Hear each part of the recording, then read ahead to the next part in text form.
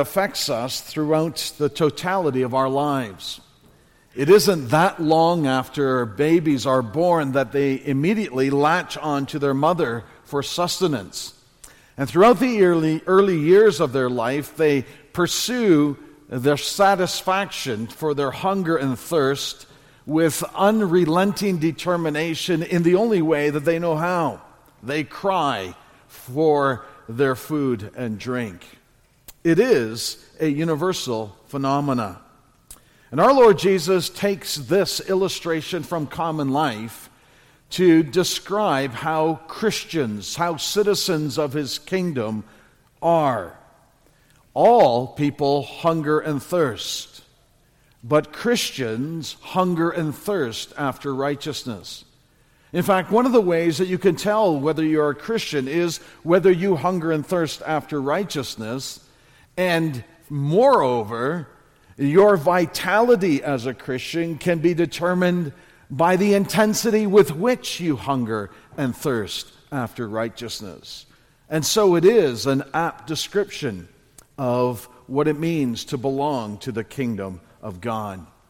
So this morning I want to look at this beatitude under two headings. First, what does it mean to hunger and thirst after righteousness? And then, what is the promise that our Lord Jesus gives? Blessed are those who hunger and thirst for righteousness. What does that mean?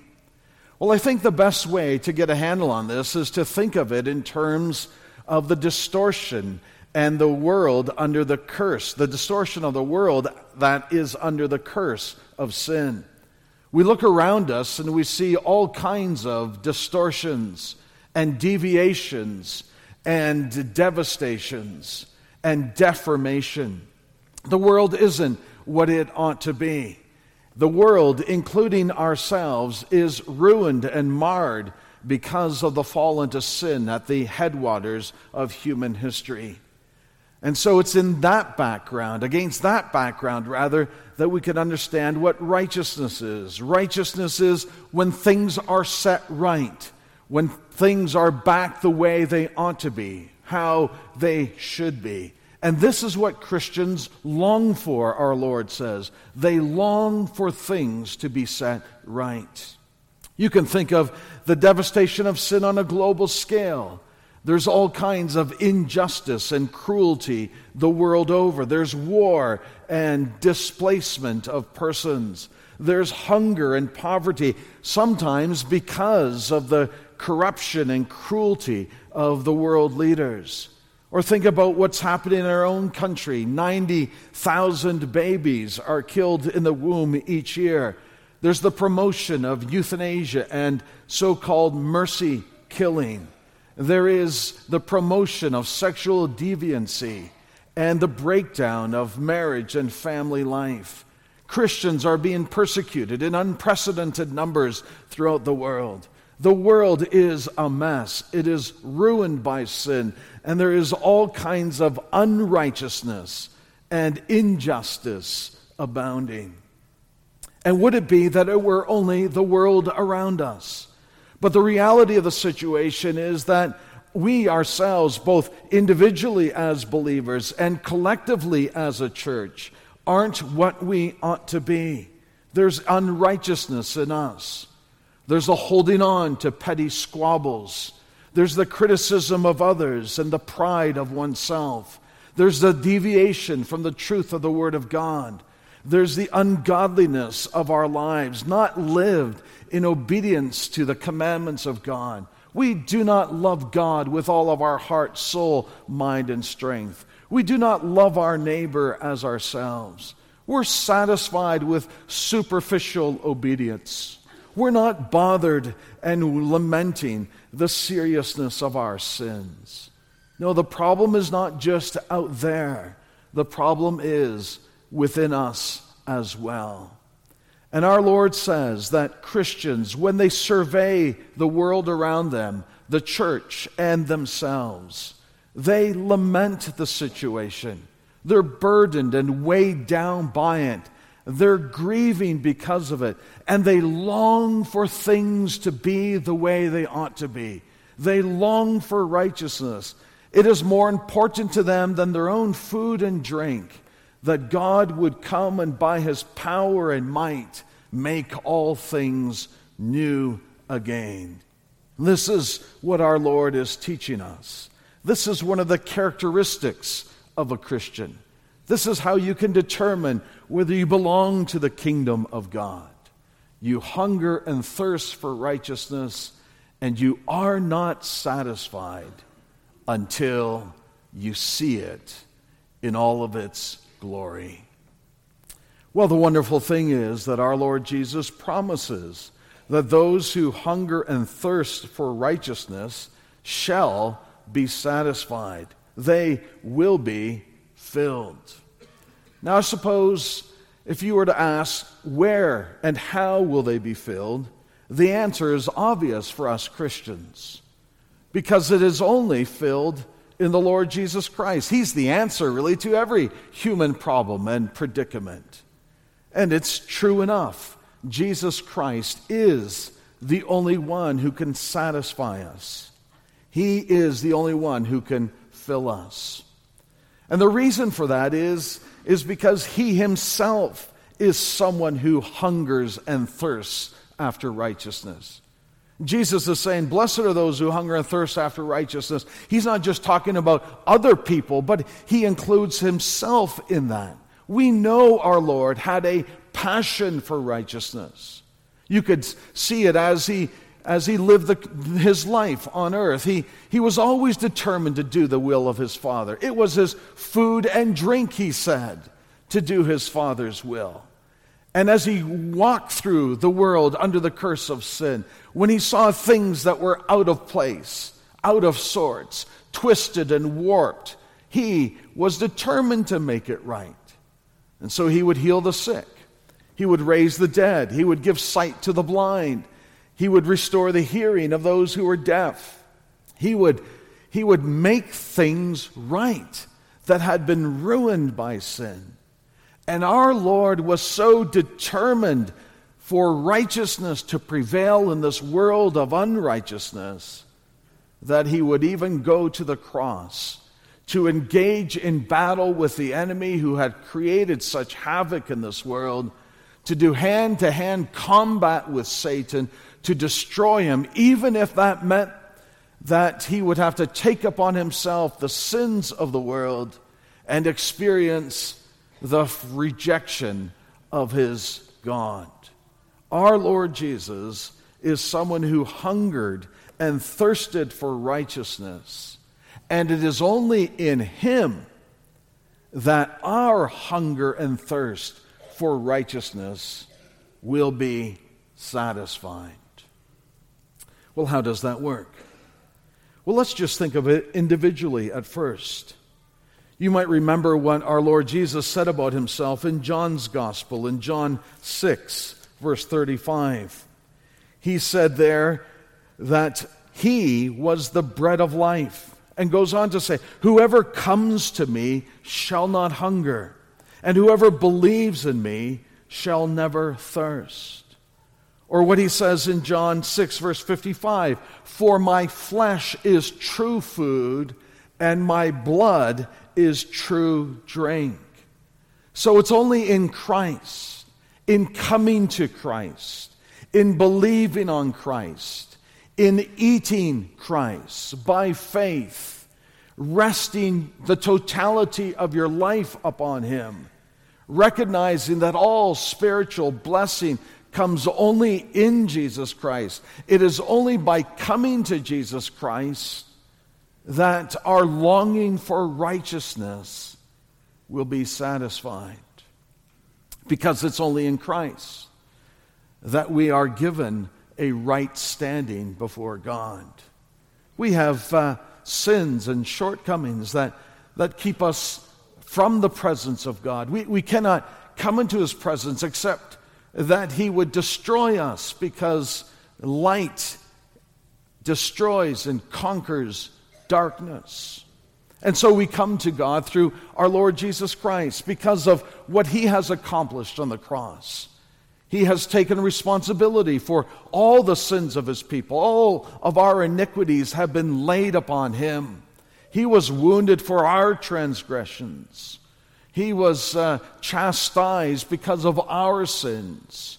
God laid upon him the iniquity of us all.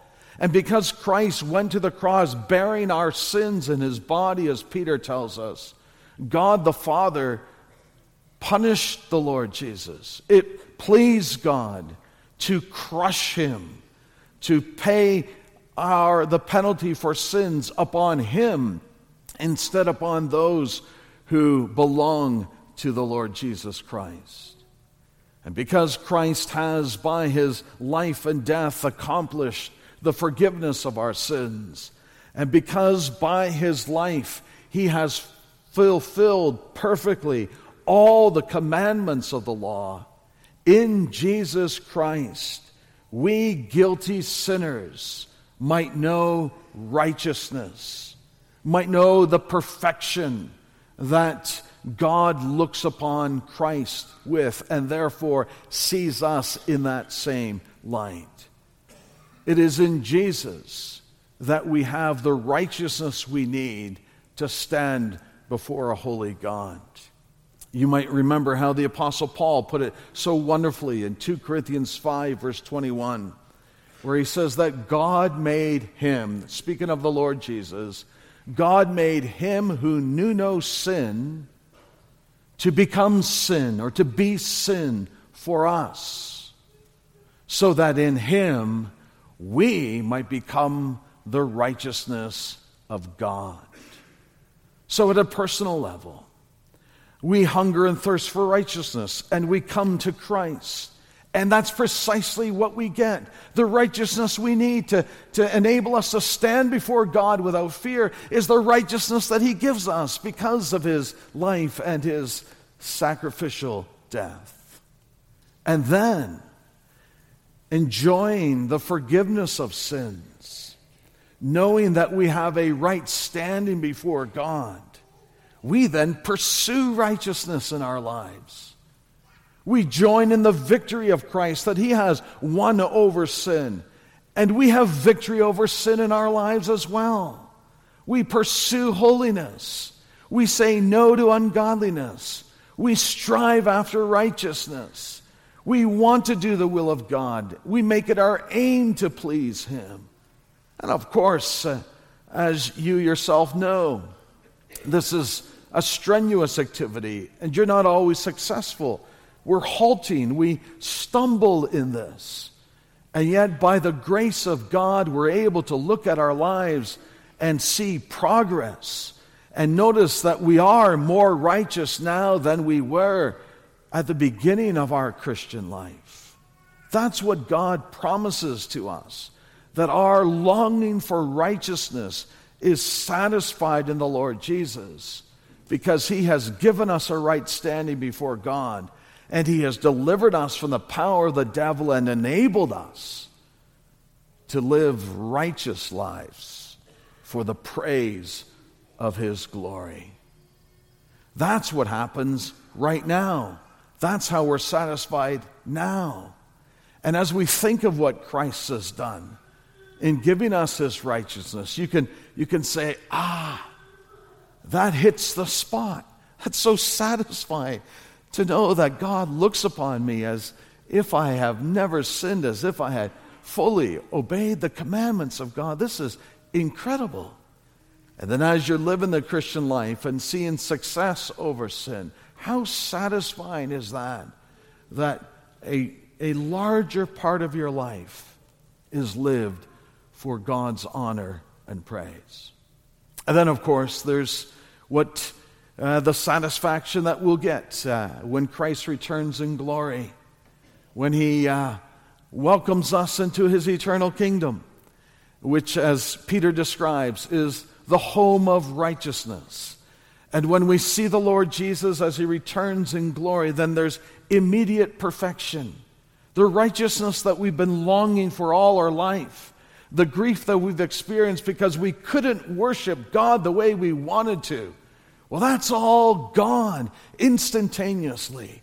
And we will be able to live the totality of our lives in our thoughts and our words and our actions without self-righteousness, without pride, to the praise of God's glory for all eternity. How satisfying is that? I'm sure that you often think, as I often think, how wearisome it is to live in this world and to sin, and how great it would be if I could live my day-to-day life without the guilt of sin plaguing everything I do. Well, it's coming. It's coming in Christ, in His return, when we will be welcomed into the eternal kingdom of righteousness. But what about the world around us? Is there any satisfaction there? Well, occasionally we do have that longing for righteousness satisfied. We do when we see regimes that oppress the church being brought down and the church having freedom again to worship, as happened in the downfall of the Soviet Union in 1989 or so. And that makes us glad. We see it when there's reconciliation between Jew and Gentile in the church of our Lord Jesus Christ. We see it when marriages are restored, when relationships between brothers and sisters are what they ought to be. We see it when the church is returned back to the faith of the Scriptures. That's as what has happened at the Reformation in the 1500s. This is righteousness coming to this world. And we see it when the gospel of our Lord Jesus Christ grabs a hold of someone or grabs hold of a community and transforms them for the glory of His name. I remember speaking to you about the Aiteri people, who were a tribe in Papua New Guinea and were ministered to by the missionary Brad Buser in the 80s and 90s. It was a wicked tribe. They were cannibals before Brad and Beth Buser came there. The government had forbidden them to eat their neighbors any longer because there were American and British oil interests, and the foreigners weren't too keen on that practice. But when the Busers came, there was rampant sexual deviancy. Rape was a part of the culture. Husbands and wives hated one another. It was terrible. They were vicious people fighting against all the tribes around them. And then the gospel took root in their lives.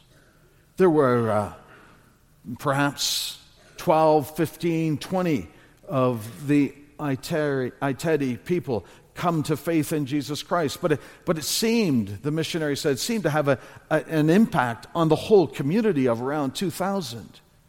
Rape stopped immediately when just that small group of people became believers. Husbands and wives would walk around holding their hands. It was a community transformed. Here's these missionaries longing for righteousness. Here are people longing for God to break in and establish righteousness in this world. And then He does it through the preaching of the gospel in this small tribe in Papua New Guinea. And the story goes on. A few years ago, an agricultural anthropologist from Australia, he was an atheist, he was a homosexual in a committed relationship with another homosexual, and he went to the Aiteri people. And he went there to criticize the influence of the West, how they have ruined the culture of this people. And as he saw the transformation of the society, they had been Christians now for some 20 years. As he saw the transformation of this tribe, having heard the stories of how they once were and seeing how they now are, well, this anthropologist was converted to Christ. And he forsook his homosexual lifestyle, went back to Australia, spoke to his homosexual partner. That partner was converted to Christ as well. And you find that so satisfying, that longing for people to serve the Lord and give Him the glory that He is worthy of receiving, to honor Christ as the King of Kings and Lord of Lords, when you see it happen through the gospel and its proclamation among the nations, you just sit back and say, how satisfying that is. This is what I live for. I long to see righteousness, and I've seen it in a small way, but nevertheless, I do see it. And one day we know that Christ will make all things new.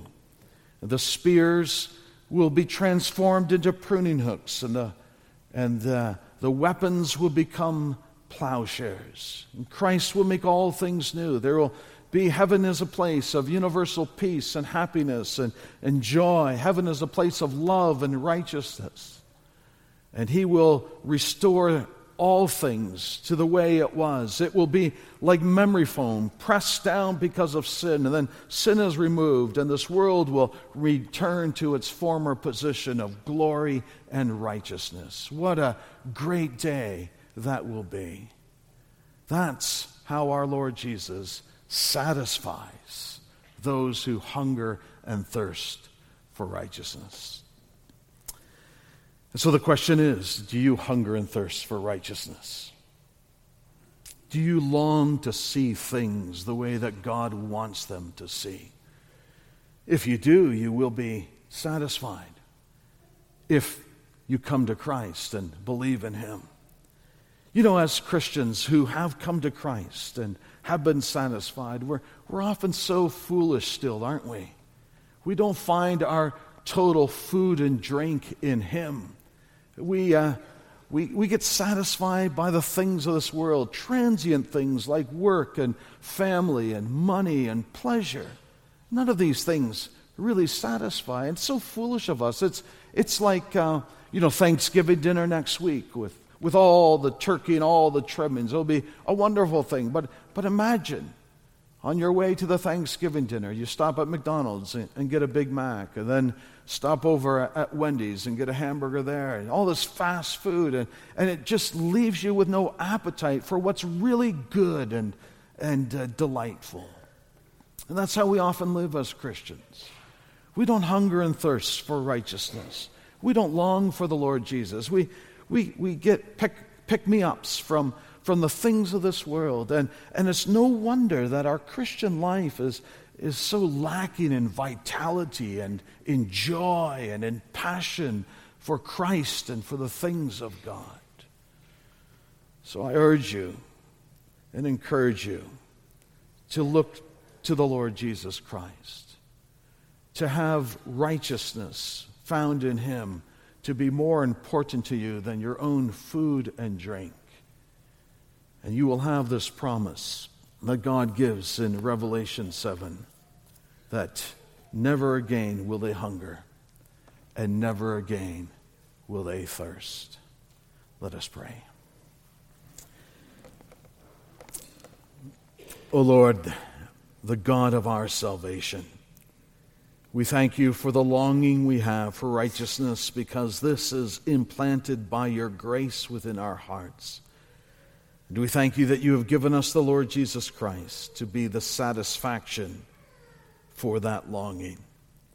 We ask that you would forgive us for our weak cravings, and that you would strengthen us by your Holy Spirit so that we would long more and more, that Christ would be the treasure of our souls, that he would be our food and drink, that nothing else would be important compared with knowing him as our Savior and Redeemer. We thank you for the righteousness we have received in Christ. We thank you for the power of the Holy Spirit that renews us, changing us from one degree of glory to another. We thank you for what you are doing in this world, and we long for your righteousness to completely conquer. And so we pray with the church of all ages and all places, come, Lord Jesus, come quickly, we pray. And we ask this in his dear name. Amen.